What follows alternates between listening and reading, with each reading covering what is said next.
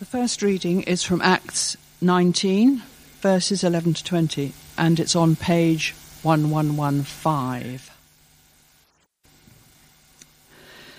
God did extraordinary miracles through Paul, so that even handkerchiefs and aprons that had touched him were taken to the sick, and their illnesses were cured, and the evil spirits left them.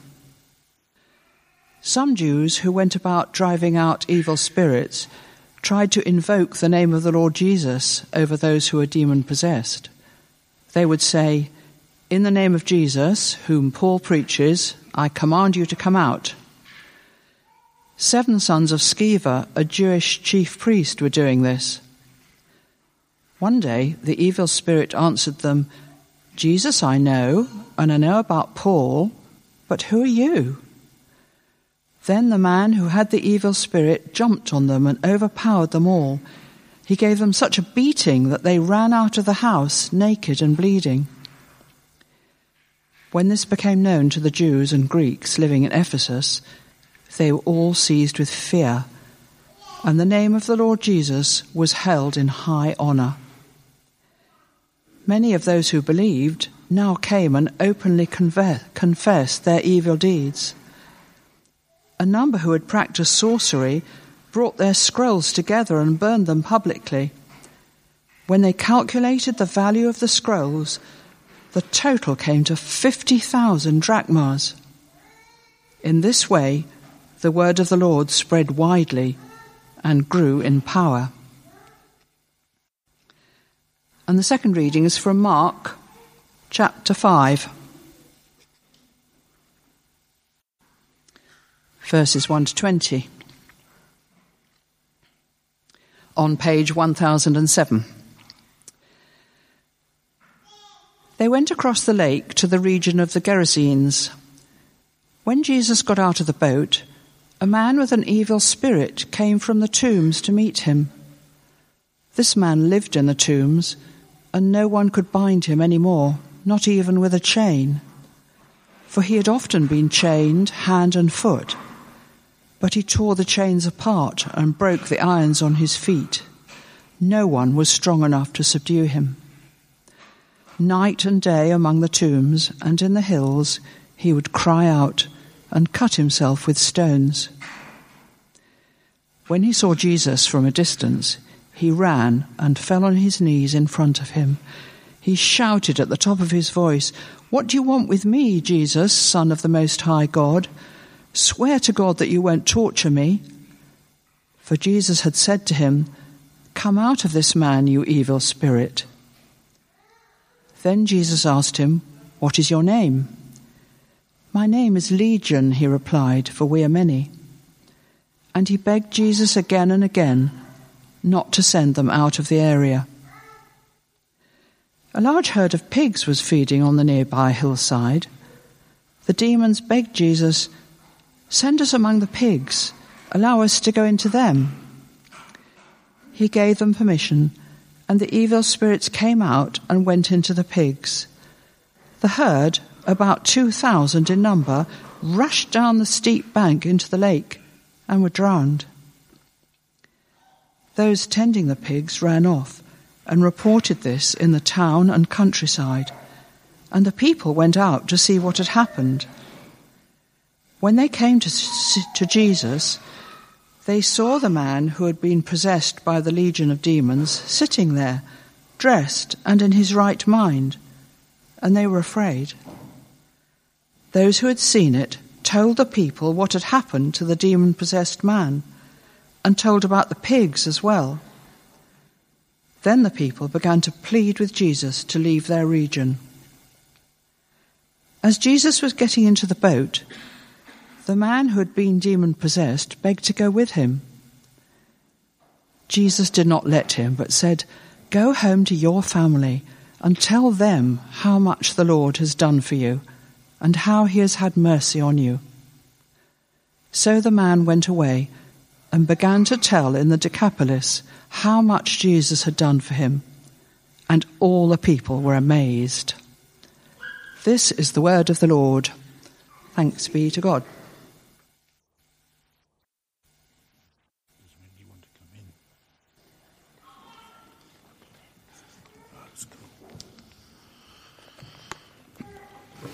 Good morning, everyone. Just bow our heads and pray. Father, we pray that in your great mercy you'd speak into our lives today. Open your word to our hearts, Lord. Change us, challenge us. Amen. Folks, I am going to be preaching from this passage in Mark chapter 5 about the merry subject of demons. And as a minister from sunny Zimbabwe, now there's a place, one of the things which you had to deal with was demons. It's just part of life. On the one occasion, we sent an evangelist. Alan was a member of my church, and Alan put an evangelist into his the village compound where his workers where they lived, and the evangelist's job was to evangelize in the village. So there must have been more than 40 people had come to faith and needed to be baptized. So it was an evening, the sun was setting, all these people, a great crowd of people, 40 people with onlookers, wanting baptism. So I'm in the pool, the evangelist is standing next to me. The evangelist knew what was going to take place. I was just a funny white man. So there am I, there's he, and then he put two strong young men on the other side, opposite us. So these people were coming down into the water, individually, one by one, and I would baptize them in the name of the Father and the Son, obviously in Shona. And as they'd come out of the water after the name of the Father, I baptized you in the name of the Father, push them down under the water. They'd come shooting out of the water, screaming. And the demons were manifesting, and these guys knew what was going to happen. So they got a hold of these people. Most of them were women, but these women, under the power of these demons, were incredibly strong. They needed two young men there to hold them. And this just went on and on. There was about 40 people being baptized, and not all of them had been demonized. Not all of them. But the majority of them were.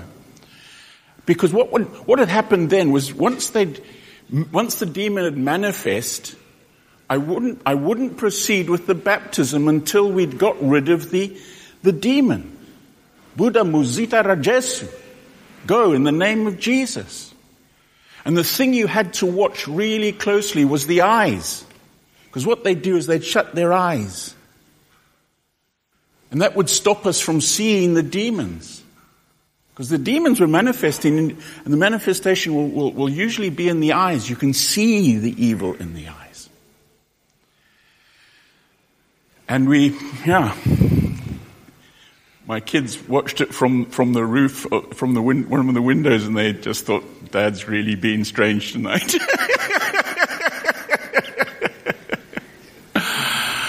But these things which the Bible's talking about, of this man with serious mental health issues, yes, this is mental health issues, and he's self-harming. It's all the stuff we're reading about in these days about mental health and self-harming, because he cuts himself with stones.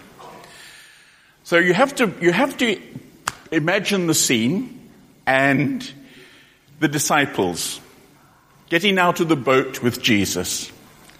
They have just escaped with their lives, because they almost drowned the night before when their boat started filling with water in the storm that we heard about last week, okay? So they were probably landing on the shore thinking, quite nice to have some nice breakfast. Hey? They land on shore and this crazy guy from a very great distance sees Jesus, starts shouting at the top of his voice, "What do you want with me? What do you want with me, Jesus, Son of the Most High?" So what do you want with me, Jesus, Son of the Most High? And he's running down the hill towards them. This crazy guy. Hey, now remember this. In Luke, it says he was naked. We're also told that he didn't live in houses. He just lived out in the wild. So there's this, and no one could, he was so strong that he kept on breaking the chains that held him. So he was an enormous guy. He was strong. And you've got this really strange, naked man running towards you, shouting, "What do you want with us? With me, Jesus, Son of the Most High God?"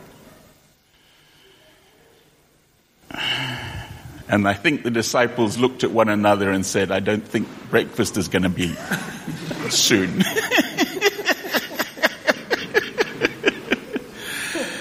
Hey? It's fascinating.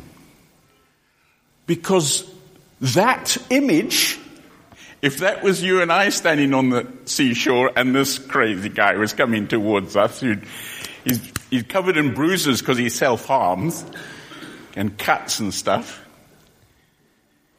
we'd be sort of quite anxious, yes, calling 999. And Jesus stays entirely in control. Notice that. He's entirely in control. And this man comes and he falls at his feet. And he's at his feet, and what is he doing? He's shouting. He hasn't brought his voice down, thinking, well, Jesus can hear me now. He's still shouting. Incredible. Jesus isn't intimidated. He's not in any way frightened by this experience. Because here is a man who is very, very powerful. And Jesus is just standing there, King of Kings, the Lord of Lords. Yeah? And then he enters into a dialogue, doesn't he? And the demons confess that they are legion, they are many. Okay? And then they ask if they can be sent into a herd of pigs, which is happily grazing on the side of the hill. A lot of pigs. 2,000 odd pigs. Or even pigs. Eh? The pigs. Now, you guys know pigs, don't you? You've said hello to pigs every now and then. Yeah? What sound do you think they made as the demons got into them and they started running towards the cliff? Eh? Squealing like there's no tomorrow. Eh? And off they go. And are drowned. That deals with the demons. Guys who own the pigs aren't terribly happy. And they probably didn't fancy getting the pigs out of the water, the carcasses after that, in case something else happened to them. The guys who run off, who are looking after the pigs, run off, tell the people in the village, in the community, in the area what's happened, and they all go out and they meet Jesus, and they meet the man, and he's in his right mind. He's clothed and in his right mind. Remember, we were told earlier on that he used to cry out amongst the hills. They knew that man. They knew him. Some of the guys who'd come out to see what had happened, some of them were the ones who'd put the chains on him to try and control him. They knew him. They knew what a pain he was. Hey? They used to sit in their houses at night and listen to his cries amongst the hills. And there he is. He's absolutely free. of the demon.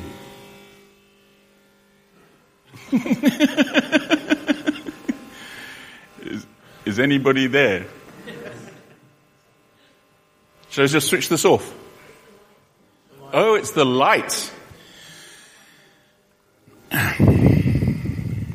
He then wants Jesus listens to what they say, please leave. And the man from whom the devils had come out asks to go with Jesus. And Jesus says, no, go back to where you come from and tell your people all that I have done for you. Okay? That's really interesting. Because one of the things about demonization is you have to secure the person so that the demons don't come back. And by sending him back to tell about what Jesus has done for him, Jesus is securing the work, making it complete. The other interesting aspect of that, they ask Jesus to leave that region, and he does, but he sends the ex-demon-possessed man back to tell about what Jesus has done for him. And you'll see later on in the Gospels that Jesus goes back there. And this time when he goes back, he has a fruitful ministry there. This guy who was crazed by devils opens up the way for Jesus to minister. It's just the most absolutely delightful story. I wonder if the disciples then wondered when they're going to have lunch, because we're not getting breakfast now. You say to me, Tim, how are you going to apply this to us? We live in sunny Jersey. And this stuff, we're not in Africa. So how does this apply to us? Let me tell you a story. As most of you perhaps know, I'm a salesman. I sell leadership programs and sales programs. And I was meeting a prospect at the Pom Cafe, which is one of my favorite places for meeting people.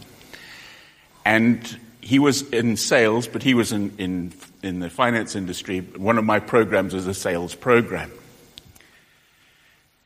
When you're making a sale, one of the important things about selling is you have to build rapport.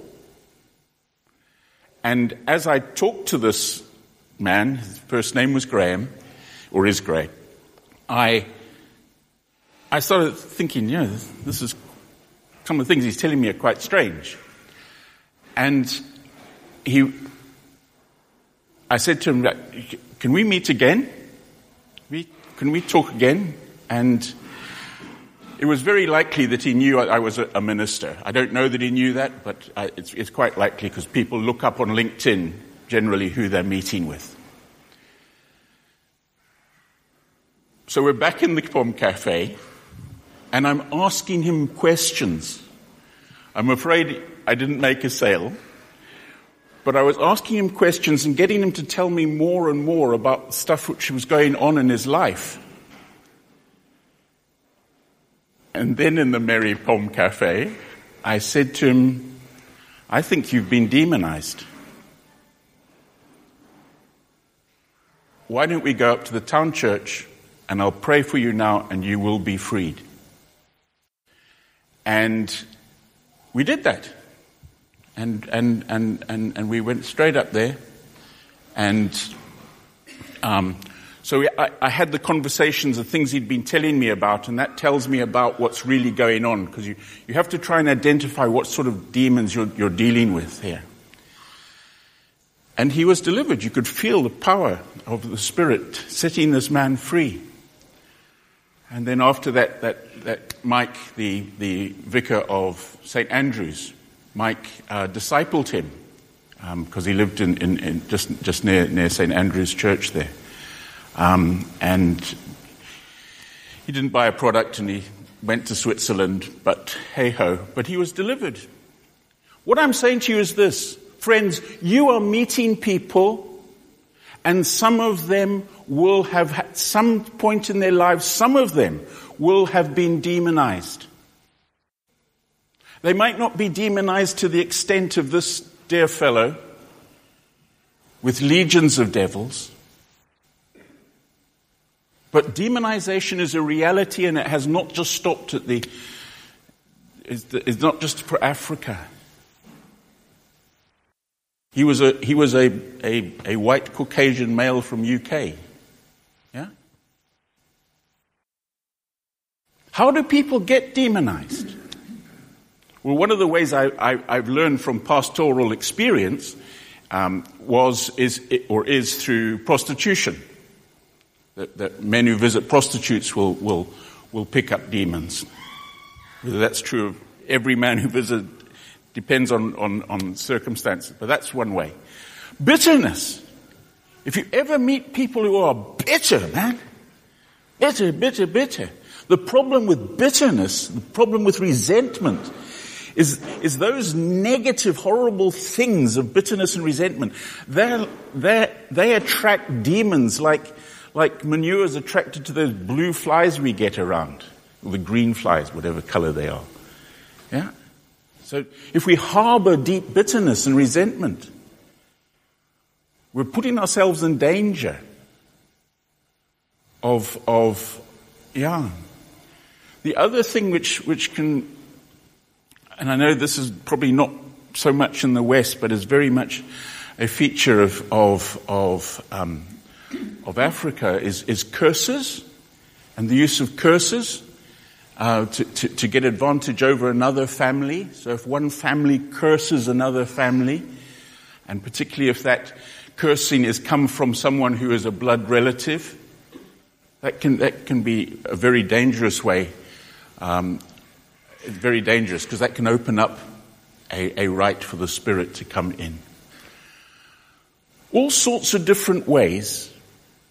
We don't notice how the scriptures in this passage don't talk about how it was that he got filled with a legion of devils. It doesn't talk about that. And that's the thing about demonization. The issue is not how they happen to get in there. The issue is that they have to go in the name of Jesus. In the name of Jesus, the demons have to leave. They have to. He is the authority. He is the power. He is the king. They cannot disobey Jesus. They just can't. Yeah?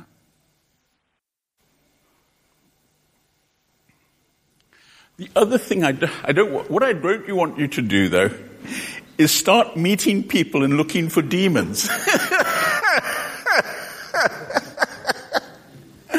That wouldn't be a very nice thing to do. But listen to people. With Graham, I listened to him. I listened. And then I got concerned, and then I asked to see him again. And as people talk, and if you feel you're getting out of your depth, then get help. Because issues around deliverance, you got to learn deliverance ministry. It's a serious ministry. But there is help for us. So come, Lord Jesus. Come and use us to bring your salvation to people around us. Use us to be people who set others free.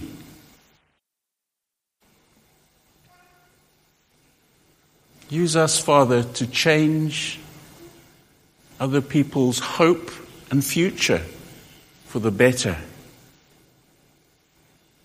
And to you, Lord, be the honor and glory. Amen.